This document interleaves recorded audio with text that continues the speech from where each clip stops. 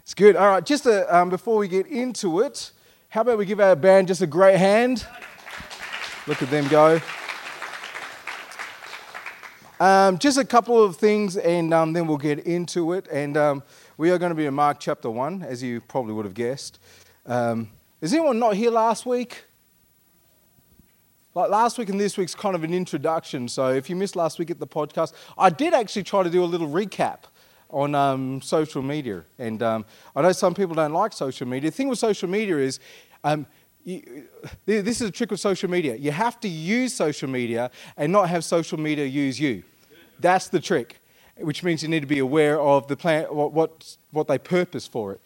So we're all for using it and not having it use us. Anyway, just a couple of things before we go into it. Just from my end, maybe speaking on behalf of the staff, I know, I see, the staff actually on the worship team and all that, and I know from personal experience, really good if you got some things pertaining to their weekend job.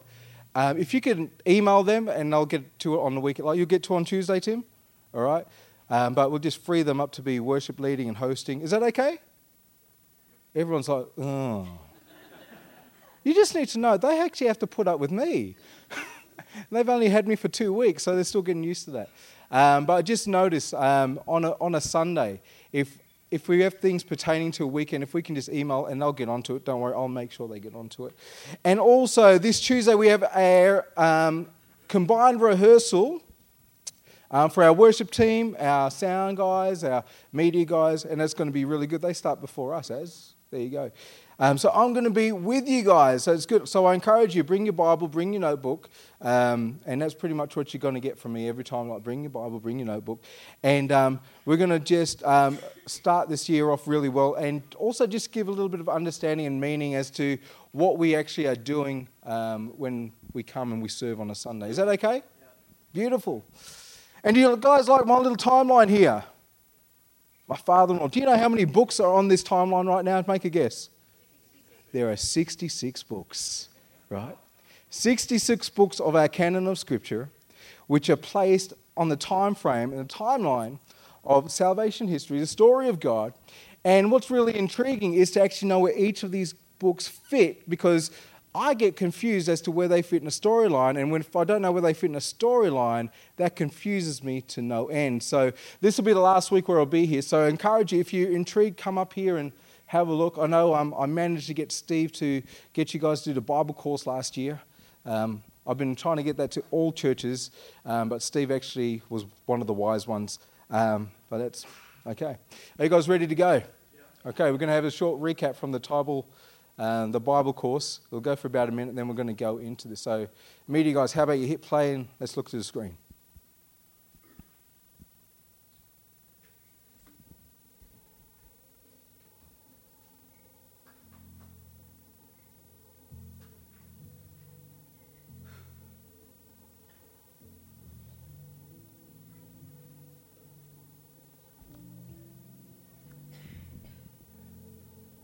All right, I have no idea what's happening there. Is what? Doesn't matter. Forget about the movie. Oh, it's time to... I'm too impatient.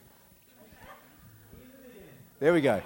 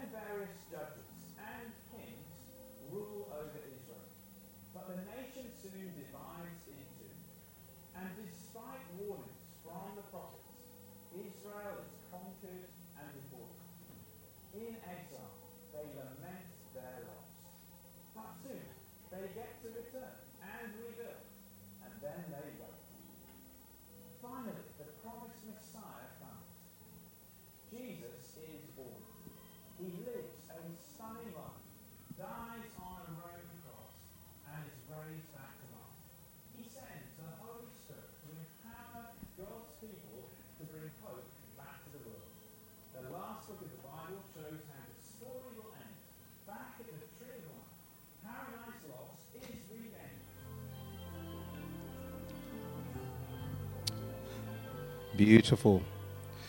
Who's actually done the Bible course? The Bible Society UK done Bible course. I saw this. I actually went through the Bible course. I tested it out with our young adults, all right? Bunch of 18, 19, up to 22.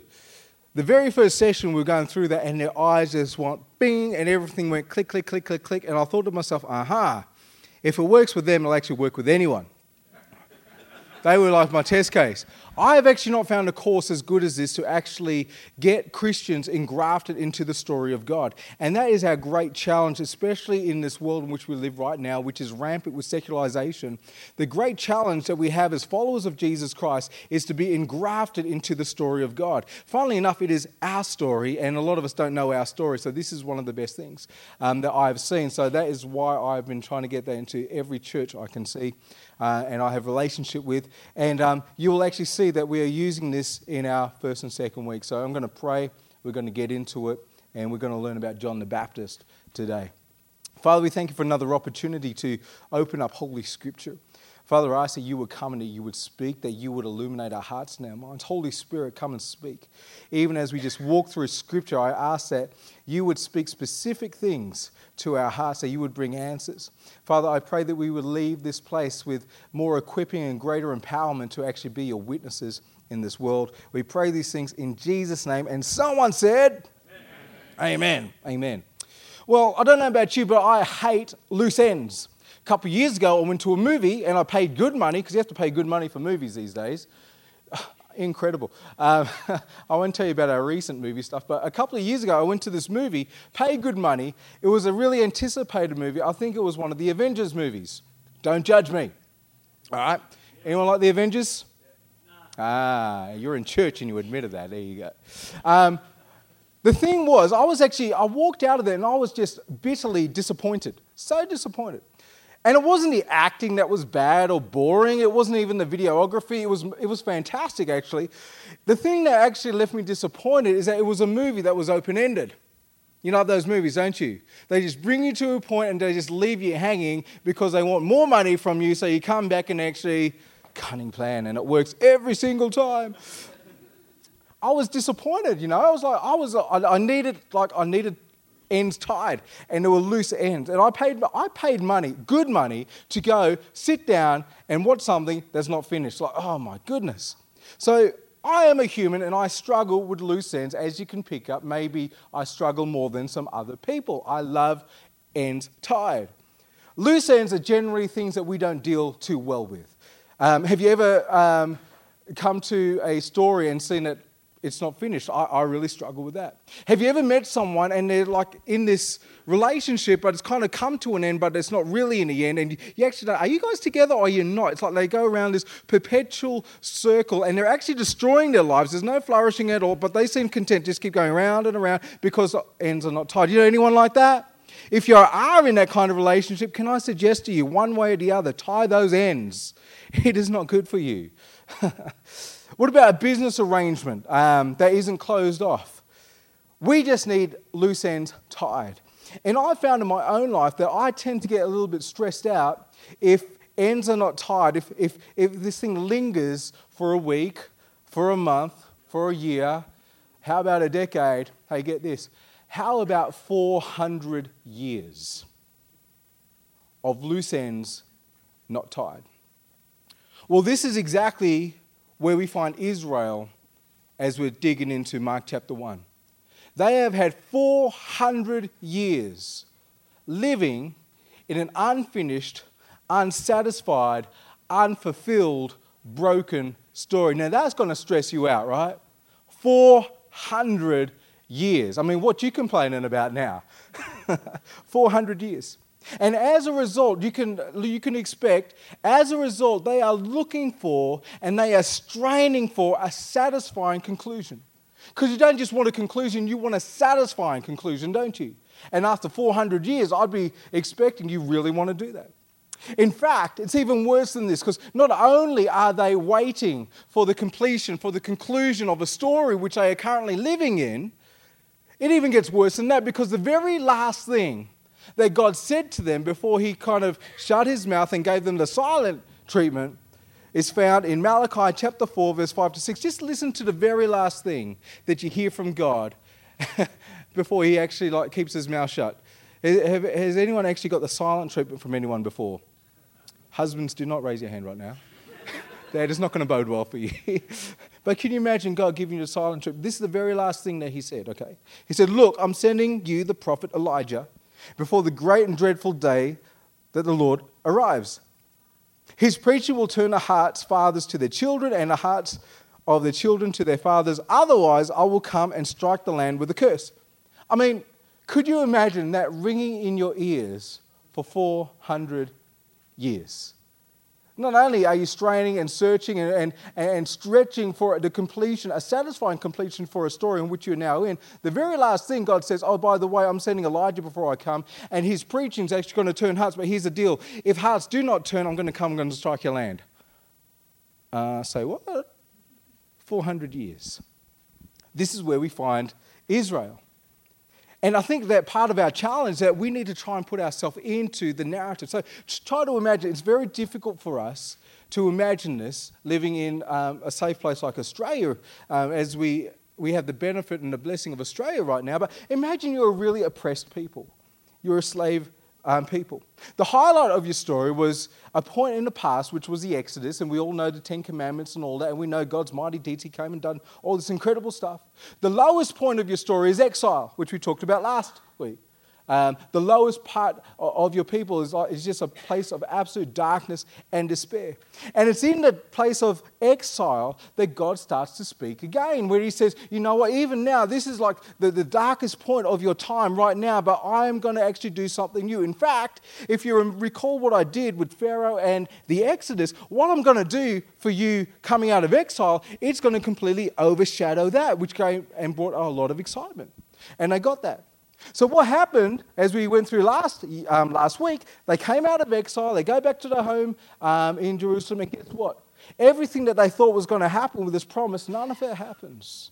So they're still waiting. They're still waiting for God to return to his temple. They're waiting for for Israel's true servant to come. There is no Exodus. They're still in exile. In fact, fast forward 400 years, and it's no longer like the Babylonians or the Persians or Assyria. It's now the ruthless Roman Empire that has this whole nation under their thumb. And if you know anything about the Romans, they are absolutely ruthless. They do not care. They are absolutely so dominant. They dominated the world. They had this Pax Romana, the peace of Rome, but it came by the sword. And they're living under the thumb of Rome. And what's even worse, they're made to pay taxes. Their money, they're made to pay taxes to Rome. And what's even worse, the temple where they are believing that God will come again, it is being defiled at the moment. Because the spiritual leaders are defiling it. They are not doing things according to as they are. And for 400 years, you've got all this happening. And not only that, you have this thing ringing in your ear for 400 years. God saying, I'm going to send Elijah before I come, and he's going to preach, and his preaching is going to turn hearts. But if his preaching doesn't turn hearts, I'm going to strike your land with a curse. Good story so far, right? Are you picking up where we are? This is the story of Israel. So imagine, all of this is happening for generations. And then after 400 years, a prophet appears on the scene. Now that's going to get your attention, isn't it? It really is. And we're going to read from Mark chapter 1, verse 1 to 8 to see who this prophet is. So if you have your Bibles, why don't you crack that open? It'll be up on the screen. This is what Holy Scripture says.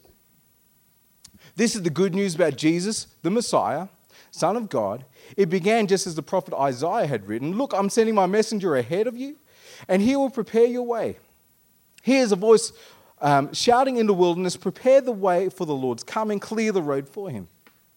This messenger was John the Baptist.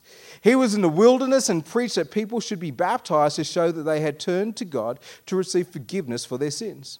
All of Judea, including the people of Jerusalem, went out to see and hear John. And when they confessed their sin, he baptized them in the Jordan River. His clothes were woven from coarse camel hair, and he wore a leather belt around his waist. That's really interesting. For food, he ate locusts and wild honey. John announced, someone is coming soon who is greater than I am, so much greater that I'm not even worthy to stoop down like a slave and untie the straps of his sandals. I baptize you with water, but he will baptize you with the Holy Spirit. You see, at this time when this prophet appears on the scene, Israel knew something was not right. Of course something's not right. They are still under the thumb of yet another empire. Something's gone wrong here. We're expecting this promise, it's unfulfilled, and our current situation, our current predicament lets us know, you don't have to be too bright to figure this out, something's not right.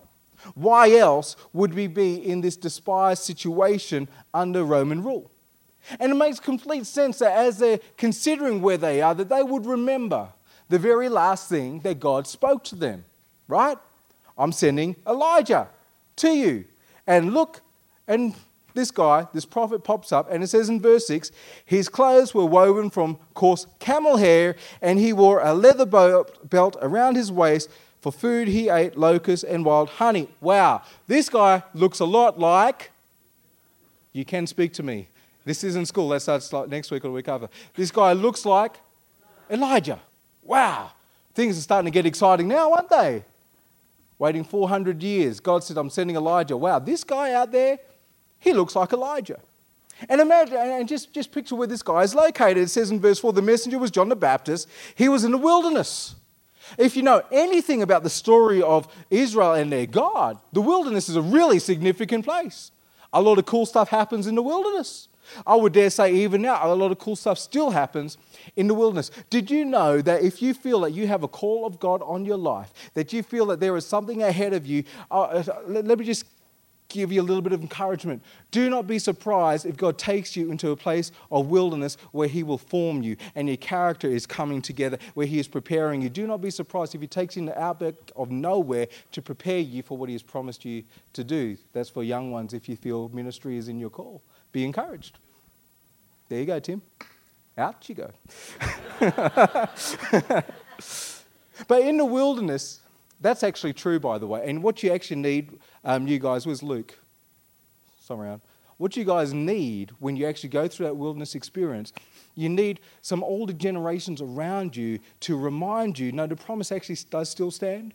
This is actually part of God's process. And this is not God abandoning you. This is God believing in you and preparing you. Because every single character that God uses, I mean, look at David out in the wilderness. Look at Moses out in the wilderness. That's just part and parcel of it. You just need to make sure you have some great people around you who are older who can bring you wisdom in those times. But they will come. Anyway. Kylie, you might still be in your wilderness right now. But it's great to be in your wilderness because the time will come when you actually step into what God promised you. Good, eh? It's exciting. Anyway, wilderness sucks, by the way. I honestly feel like it's only in the last 6 to 12 months that God is actually bringing me out of my wilderness. And that was like, anyway. But wilderness, repeatedly in God's story, it represents the place where God actually meets his people. It's a place of deliverance. It's a place, and because it's in the wilderness, because it is a place of God's deliverance, it's actually a place where God's grace is manifest. Because anywhere where God meets you, there's his grace there, right? So even though the places of wilderness are difficult, we meet God in those places of wilderness, right? And because we meet God in those places of wilderness, that is actually a place of grace. Paradigm shift. What am I seeing right now? This sucks right now. No, actually, I'm meeting God right now. This is a place of grace. So John's out in the wilderness, and John seems to be doing something really, really odd. For us, we don't even consider this, but he's doing something really odd. It says from verse 5, all of Judea, including all the people of Jerusalem, went out to see and hear John, and when they confessed their sin, he baptized them in the Jordan River. I don't know, like we don't consider this. This is really odd that John is in the Jordan River and that people are coming from Judea to John to be baptized, because this is what happens. Gentiles, or people who are not of Israel, they get baptized into covenant with Yahweh, right? So we as followers of Jesus, we get baptized in. So why in the world would you get baptized in if you are already in?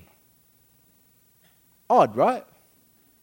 Well, think about Israel's story again. What was that big, marvelous time?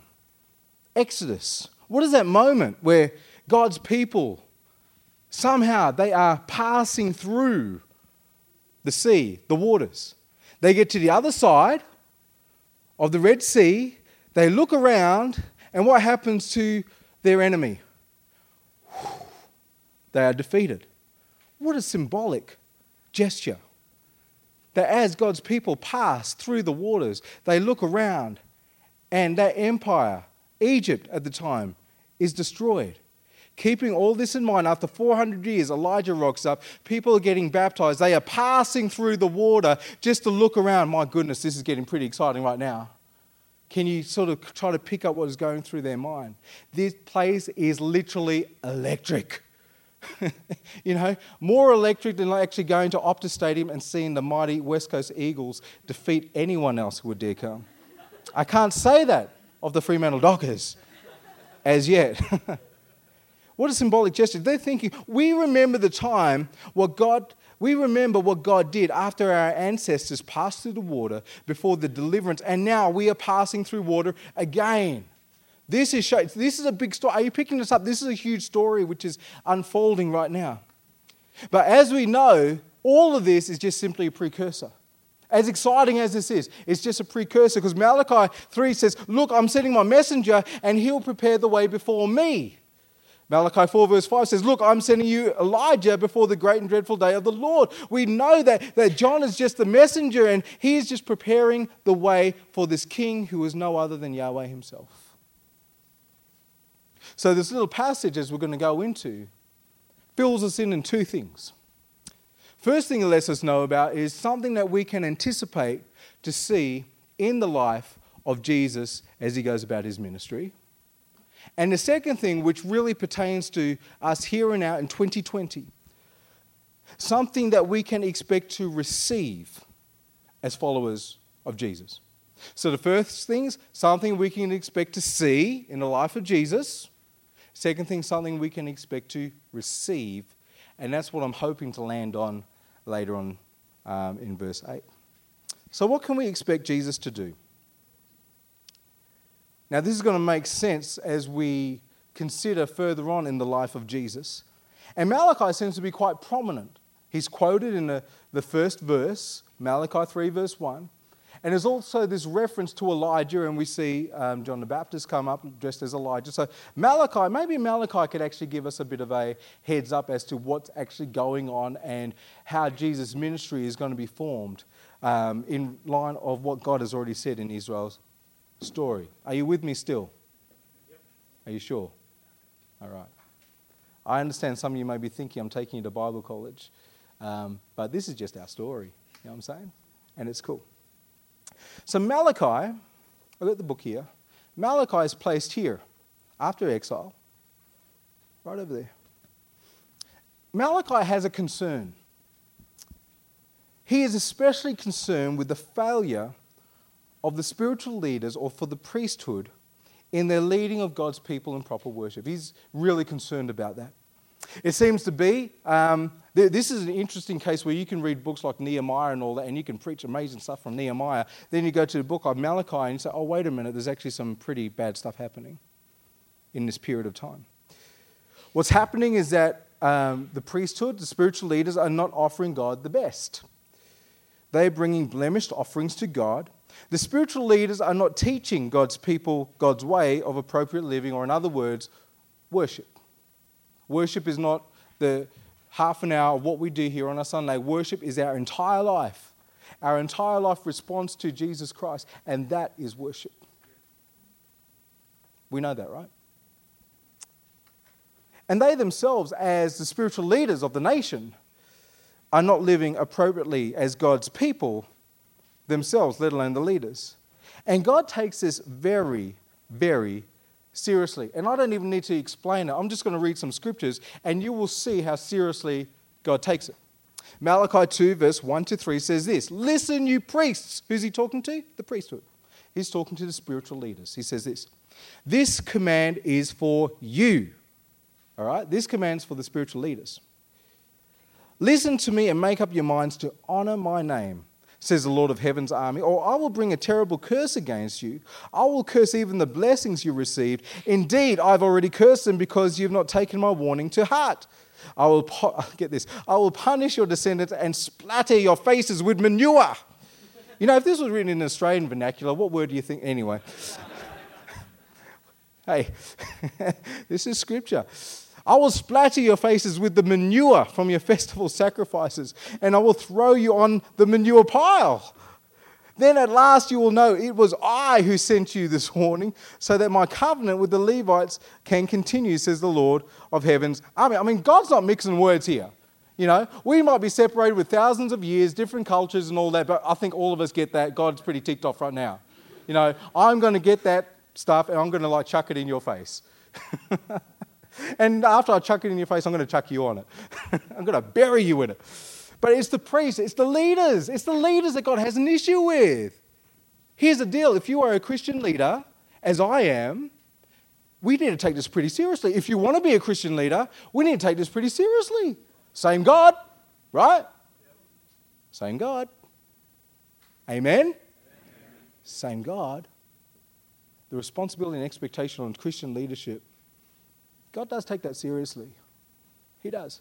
As we read on, chapter 2, verse 5 to 10, he says this, my purpose of the covenant with the Levites was to bring life and peace.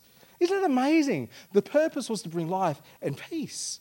And that is what I gave them. This required reverence from them. And they greatly revered me and stood in awe of my name. They passed on to the people the truth of the instruction they received from me. They did not lie or cheat. They walked with me, living good and righteous lives. They turned many from lives of sin. Get this. The words of a priest's lips should preserve the knowledge of God. And people should go to him for instruction, for the priest is the messenger of the Lord of heaven's armies. But you priests, understand this, now he's talking to the priesthood in the time after the exile. But you priests have left God's path. Your instruction have caused many to stumble into sin. You have corrupted the covenant I made with the Levites, says the Lord of heaven's armies. So I have made you despised and humiliated in the eyes of the people, for you have not obeyed me, but have showed favoritism in the way you carry out my instructions. See, God's not happy here, is he? He's not too happy. You know, there's defilement that's happening with God's people and his temple, and he's warning the priesthood. He's warning the leaders to change. He's warning them again and again, change, repent, change your thinking. And this is the context into which God tells Israel what he will do as a result. And as we looked at last week, Malachi 3 verse 1, which is quoted in Mark chapter 1, says this, look, I'm sending my messenger, and he will prepare the way before me. Then the Lord you are seeking will suddenly come to his temple. The messenger of the covenant whom you look for so eagerly is surely coming, says the Lord of heaven's armies. I mean, how much more warning do you possibly need?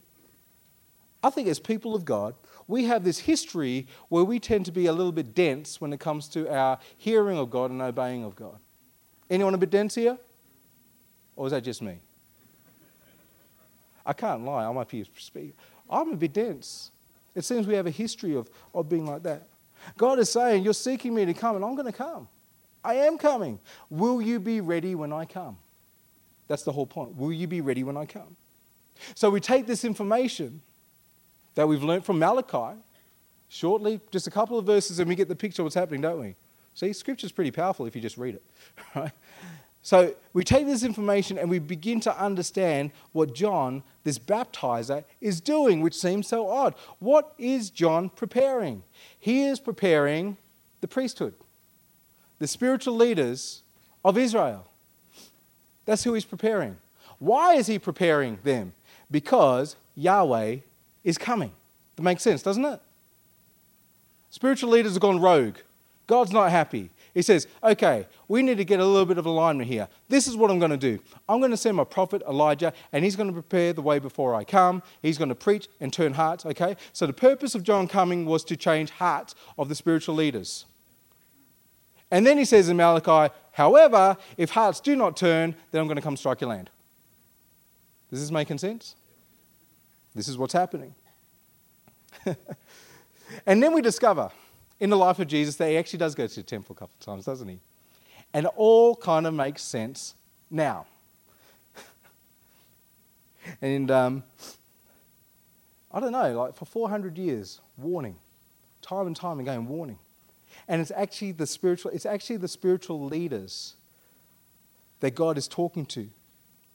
And John the Baptist coming on the scene, it seems to be that Israel's leaders' response to this prophet, John the Baptizer, the Baptist, will determine what happens when Israel's God returns to his temple.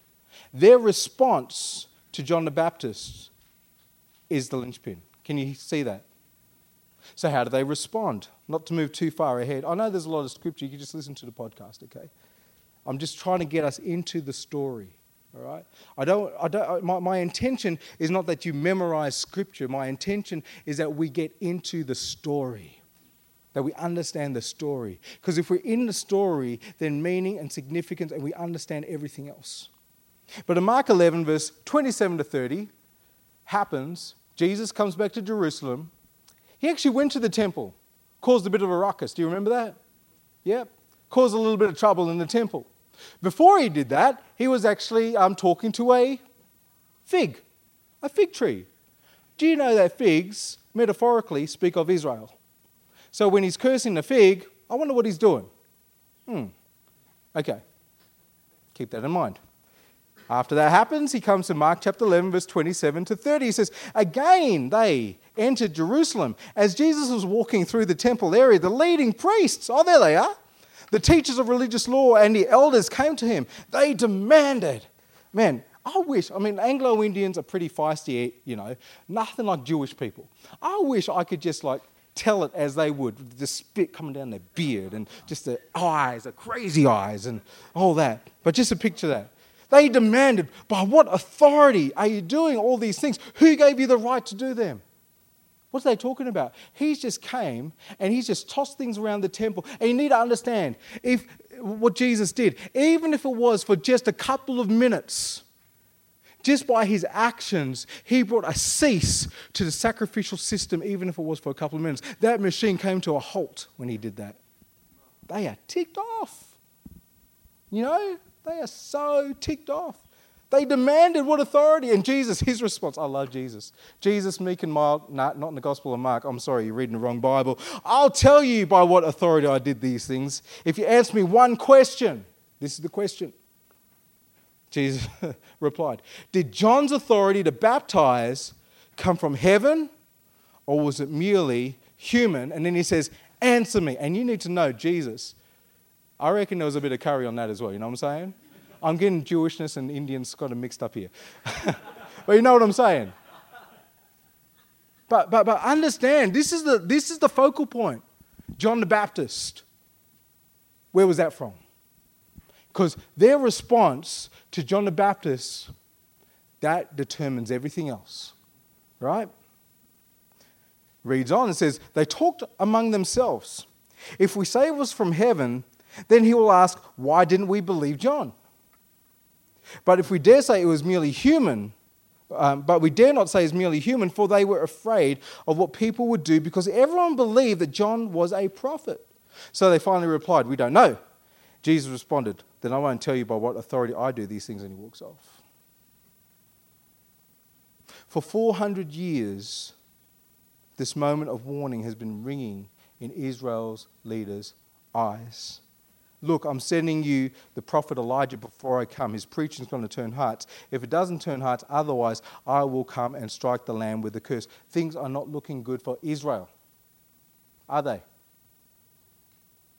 Now you can go and research your history and look through the Bible and you see that things do not turn out very well for Israel at all. Fast forward 70 years. What happens with the Romans, how they actually show their muscle. History actually tells us that they could not find enough trees for the amount of crucifixions they did. Not enough trees. Things are not looking good. So we can anticipate that Jesus is going to do something in the temple. Okay, that gives you a bit of understanding with that, doesn't it? All right.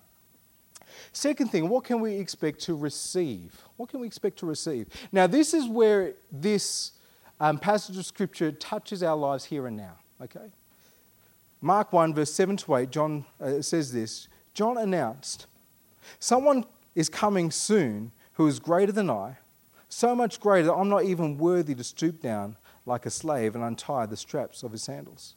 I baptize you with water, but he will baptize you with the Holy Spirit. John recognized that his baptism was only a prelude of something else. His baptism demonstrated repentance, and he was indeed preparing the heart, but the Holy Spirit was what would constitute this good news. Do you guys remember when you were water baptized? I remember I was young. It was in a river. I went in and it was really slimy. That's why I remember. I was young. I was in primary school when I got baptized. I remember there were two of my leaders beside me. They were older than me. I think they would have been in high school. They asked me a couple of questions and they dunked me in. I just surrendered. They dunked me in. It was easy. Baptism in water was easy. Baptism in the Holy Spirit is just as easy. Just as easy. Just as easy. If you've not been baptized with the Holy Spirit, we're going to give you some opportunity. I think it's kind of cool. We have elders here, got prayers here, got Kylie here. For some reason, I got my elder here. He happens to be a Sparky, Dave. You Sparkies like to be elders. I've got Doug here. If you are yet to receive the baptism of the Holy Spirit, it's not freaky, it's easy. And we pray for you. This promise of the Holy Spirit is something that is found throughout Holy Scripture. Ezekiel 36, verse 26, I will give you a new heart and I'll put a new spirit in you. I will take out your stony, stubborn heart and give you a tender, responsive heart. And I'll put my spirit in you so that you will follow my decrees and be careful to obey my regulations. It's a promise that's been throughout Scripture. There's a place in Numbers which happens in the time of Exodus, all the way back, Exodus. Two men, Eliad and Medad, in Numbers 11. They stayed behind the camp. But they were listed among the elders. They had not gone to the tabernacle, yet the Spirit rested on them as well. So they prophesied there in the camp. A young man came and reported this. He was a dobber, obviously, these young guys. They like dobbing on people. Came and reported to Moses. Eldad and Medad are prophesying in the camp. Joshua, we know Joshua. Joshua, son of Nun, who'd been with Moses, who was Moses' assistant since his youth, protested, Moses, my master, make them stop. And Moses replied, are you jealous for my sake? I wish that all the Lord's people were prophets and that the Lord would put his Spirit upon them all. Promise from here. They've been waiting for the Holy Spirit. We all know about Peter in Acts chapter 2, acknowledging that what was prophesied in Joel, he says, what you see predicted long ago by the prophet Joel, this is what you see.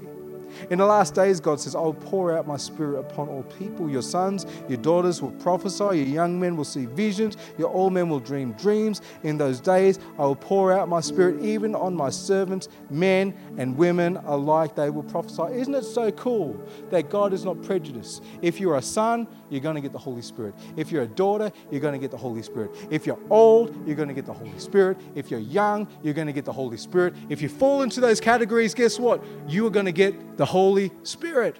Why? So you can prophesy. What does that mean? To bear witness right here, right now. Right here, right now. To be a witness. Right here, right now. What an incredible prophet. And let's be very clear, okay? Let's be very, very clear.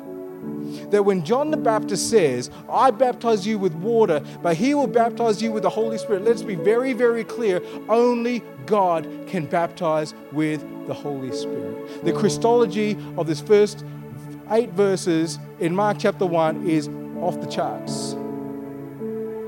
How many times is he declaring Jesus is Yahweh? How many times? And they're all pointing to this moment in which we are living right now. When is the last time you had a vision? When is the last time you had a dream? Because Jesus came, he lived, he died, he was resurrected, he ascended to heaven so you can have visions, so you can have dreams, so you can be powered by the Holy Spirit, so you can bear witness to his name. When's the last time you had a vision? I have visions all the time. I have dreams all the time. Let me tell you something. That does not make me spiritual. That makes me normal. Anyone can do it. Anyone. Anyone. It's a promise of God. God loves you so much and loves me so much that He wants us to be baptized with the Holy Spirit. I don't know. If you're here and you haven't been baptized with the Holy Spirit, maybe today we can pray for you and you can receive that. Acts 19, when Apollos was in Corinth, Paul travelled through the interior regions until he reached Ephesus on the coast, where he found several believers from verse 2. Did you receive the Holy Spirit when you believed? He asked them. No, they replied. We haven't even heard there is a Holy Spirit. You know what? Evidently, you could be a follower of Jesus Christ and never even have heard that there is a Holy Spirit. That's what's happening here. Then what baptism did you experience? He asked. And they replied, the baptism of John. We read about that. Paul said John's baptism called for repentance from sin, but John himself told the people to believe that one who would come later, meaning Jesus. And as soon as they heard this, they were baptized in the name of the Lord Jesus Christ. And when Paul laid his hands on them, the Holy Spirit came on them, and they spoke in other tongues and prophesied. They're about 12 men. That's all we need to do. Very simple. You want baptism of the Holy Spirit? We just even like a finger, just put a finger, hold Jesus, fill on with the Holy Spirit. Simple. Again, remember when you were water baptized, in and out, easy. Baptism of the Holy Spirit, easy. There's also a need for us to continually be filled with the Holy Spirit.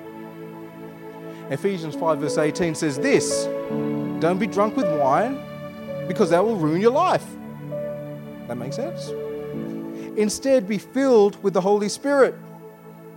Here's what many Christians do not understand. How do I get filled with the Holy Spirit? Well, Paul tells us how we are filled with the Holy Spirit. Get this, singing psalms and hymns and spiritual songs among yourselves and making music to the Lord in your hearts, and give thanks for everything to God the Father in the name of our Lord Jesus Christ. We are to be continually filled with the Holy Spirit. How are we continually filled with the Holy Spirit? By singing, making music, giving thanks. So it makes sense to me, especially I'm a bloke. I'm a pretty Australian bloke, right? I'm a sandgroper. I was born here. I grew up in Armidale. You have to be tough. I'm pretty much an Aussie male, right? I'm a bloke. You get to talk to me and you figure that out pretty fast. I'm a bloke. But it seems amazing to me that there is a tendency, especially with us fellas, that when it comes to times of worship and all that, we don't want to sing. Well, you need to understand, if you don't sing, you don't get filled. You know what I'm saying? This is simple stuff here. It's outlined right there. If you don't make music in your heart, you don't get filled. If you don't give thanks, and it says, give thanks to God in all things, you don't get filled. You know what I'm saying? So it makes sense to me that if I want to live in more of the power of the Holy Spirit, and even if we have a really elementary understanding of the Trinity of God, if the Holy Spirit is upon me and is in me, that must mean, get this, this is what it means. That must mean that I have the fullness of God with me and in me all the time, right? Unless you want to move into heresy and say, oh, you know what, the Holy Spirit's a bit less than Jesus. Wait a minute. No. So how do I walk in more of that reality? Singing psalms. Making music in my heart. Praise God. Giving thanks. I know Christians, I've been a pastor 20 years, rock up the church, didn't like that music. Hey, we're not here to worship you anyway. You know what I'm saying? We're here to worship the King of Kings and Lord of Lords. And our response to that, I don't get, like, there are songs which I don't like. You know, Aaron leads the worship team at New Spring. There are songs I don't like, right?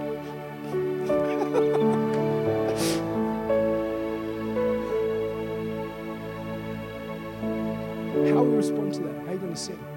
Make music in your heart? Because our response in those times will fill you. But if you think you're all good to go, nada. And I know you, because I know me, we need the constant filling of the Holy Spirit. Does that make sense?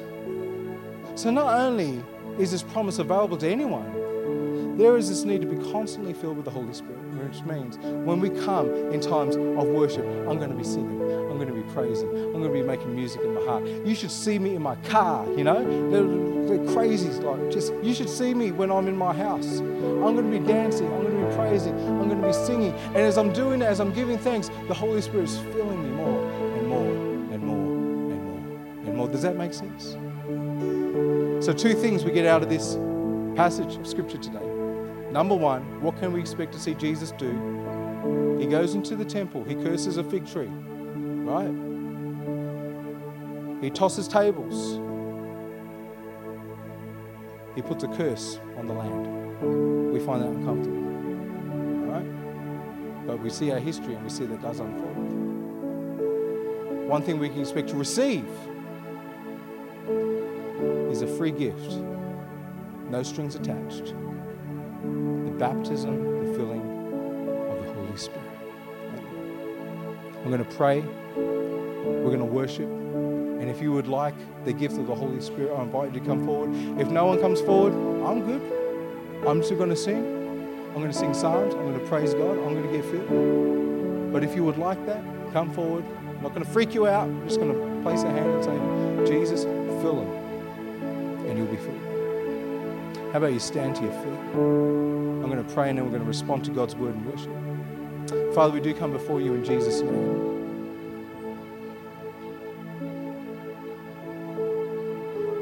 I thank you for your goodness and your faithfulness, God. I thank you that we have the opportunity to open up Holy Scripture. And even in someone like me, that you can use me to make things articulate and bring understanding. In all I get and get understanding. I thank you for this church, Lord. That you love this church and you're calling them on and you've changed the diet. Father, I pray that there will be an insatiable appetite for your word that will grow in this place.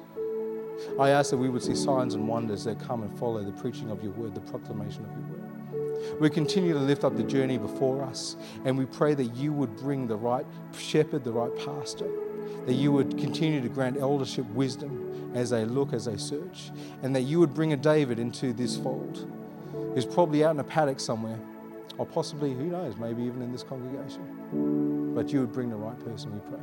In Jesus' name, amen. I'm going to pass back to Luke. If you would like us to pray for you, why don't you come forward and